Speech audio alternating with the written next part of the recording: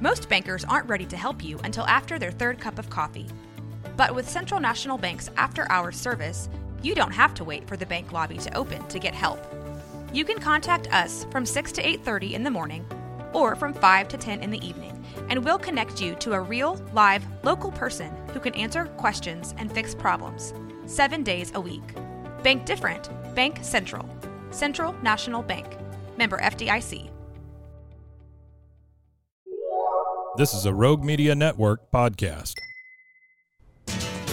Today on KWTX at 4, 8 Central Texas wineries join forces for the Stagecoach Wine Trail event. Now you can enjoy Central Texas' finest wineries. Plus, a look at an upcoming hiring fair with more than 65 employers. Be ready because some of those employers will be conducting interviews on site. And severe weather season is just a few months away. And in today's Breeze of Science, we explore how the National Weather Service helps everyone prepare. That's all coming up. KWTX at 4 starts now. Thanks for joining us. I'm Justin Erdely here with Lauren Westbrook and First Alert meteorologist Camille Hawksworth. And if you're feeling subconsciously inspired to be more fit, it's probably these two ladies because for the past 5 minutes, they've been talking about their journeys, and it's really something. So I'm really happy for you both. Lauren pushes me for sure. You push me. Accountability. It's all about accountability. Good to have friends who are in your corner when you're doing something like that. I love it. Let's go ahead and get to our daily for today. Okay, so to be aware of something, dealing with facial recognition software, and this is kind of upsetting, but we need to share this with you.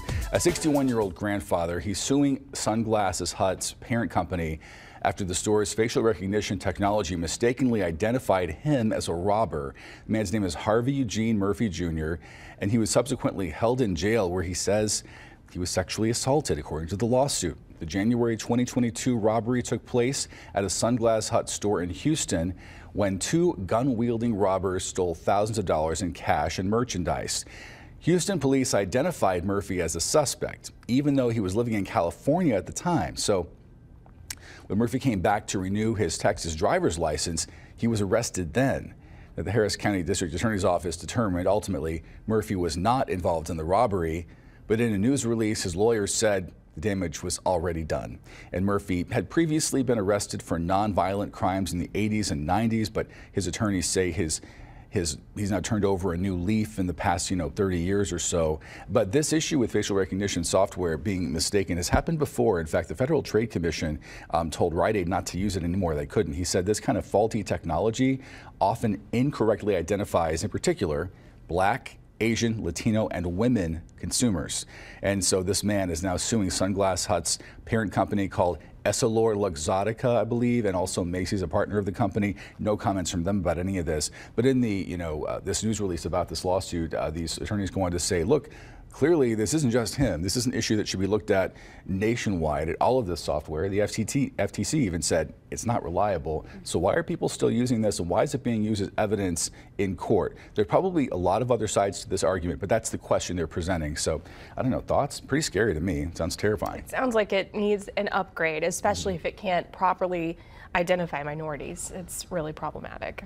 I imagine so. Definitely, I agree. And you want to see tweaks to make this more accurate. And I guess what concerns me most is the fact that even though it's been called out by the FTC as non-reliable, it's still being used. Yeah, I haven't seen the picture of the suspect, or I haven't seen the men that they're identifying through facial recognition stuff. But they always say that there's a doppelganger that you have running around out there.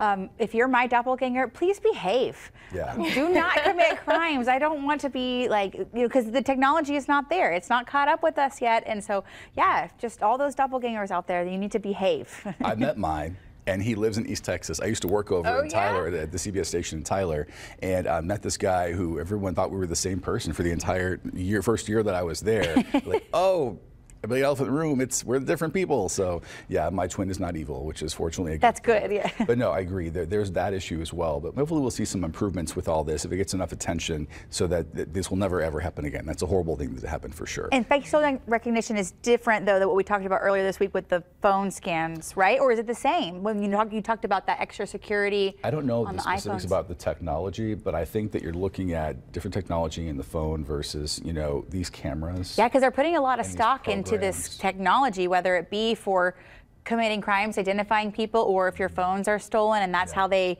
would open up the phone. There's a lot of people putting a lot of stock into this technology, so we should maybe ramp that up and try to make it a little bit better. Very close look at that for sure. Now it's number 2 in our Daily 4. Talk about super tall. Developers are proposing building the tallest skyscraper in the U.S. in Oklahoma City. I love Oklahoma, went to school there, but this is so random to me out of all the cities.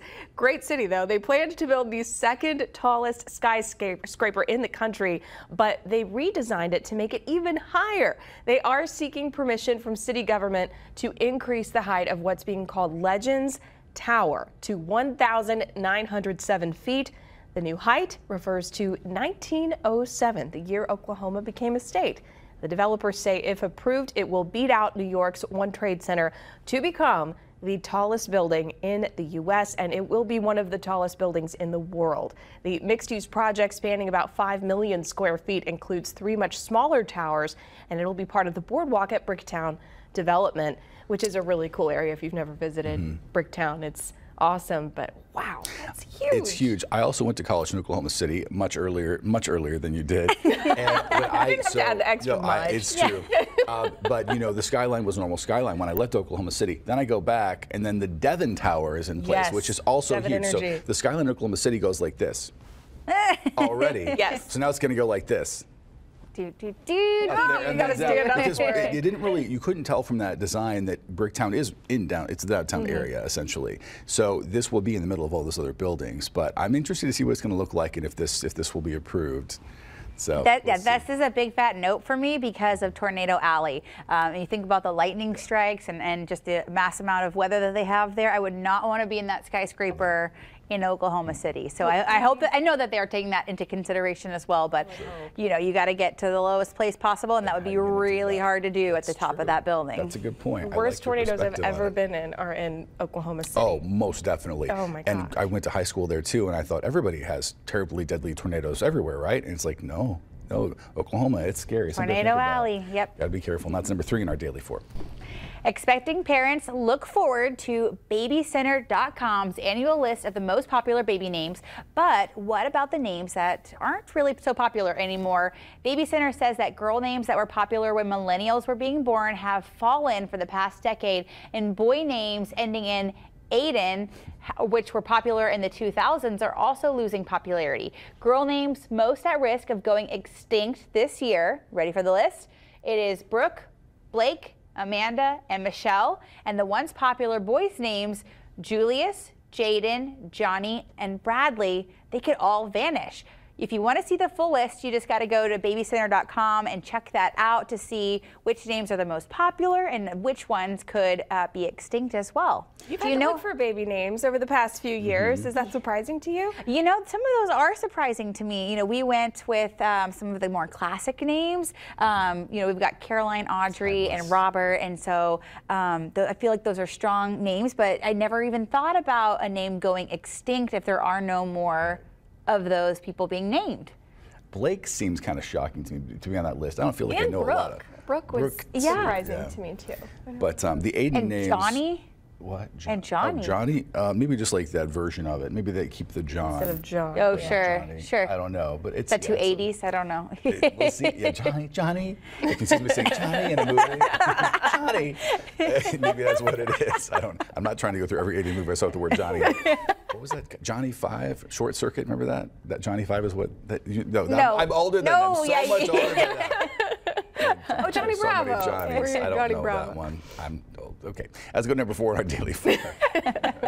Well, today is also National Compliment Day, so make sure to spread positivity one kind word at a time. Justin, you're so young. Look, young. Lauren's that's already so nice. starting it. Yes, she is. Just keep them coming, Lauren. You just keep them coming. But every January 24th, individuals are encouraged to express appreciation and spread joy through compliments. You can take a moment to recognize and acknowledge the strengths, talents, and efforts of those around you. You can also celebrate the day by writing notes of appreciation.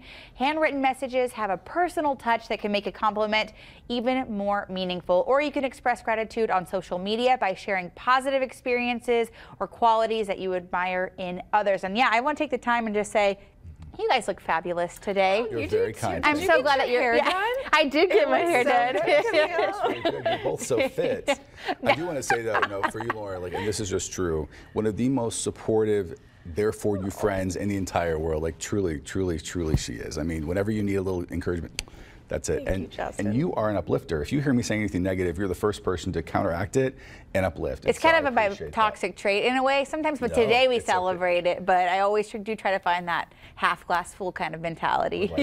They're both amazing people. They truly. And Justin, we love you very much. We love you so much. He will say a prayer with you. He will be there for you in a pinch anytime. You're so sweet. You're the best. Are you enjoying our love fest? Yeah, right? Actually, and we love you guys too. We Do not let that go by the wayside either. We love our viewers. We appreciate our viewers. Thank you so much for watching and for when you write into us. We really appreciate that. When we do. We read those. Message us. We do. So thank you so much for all the messages you've given to us. We do appreciate those.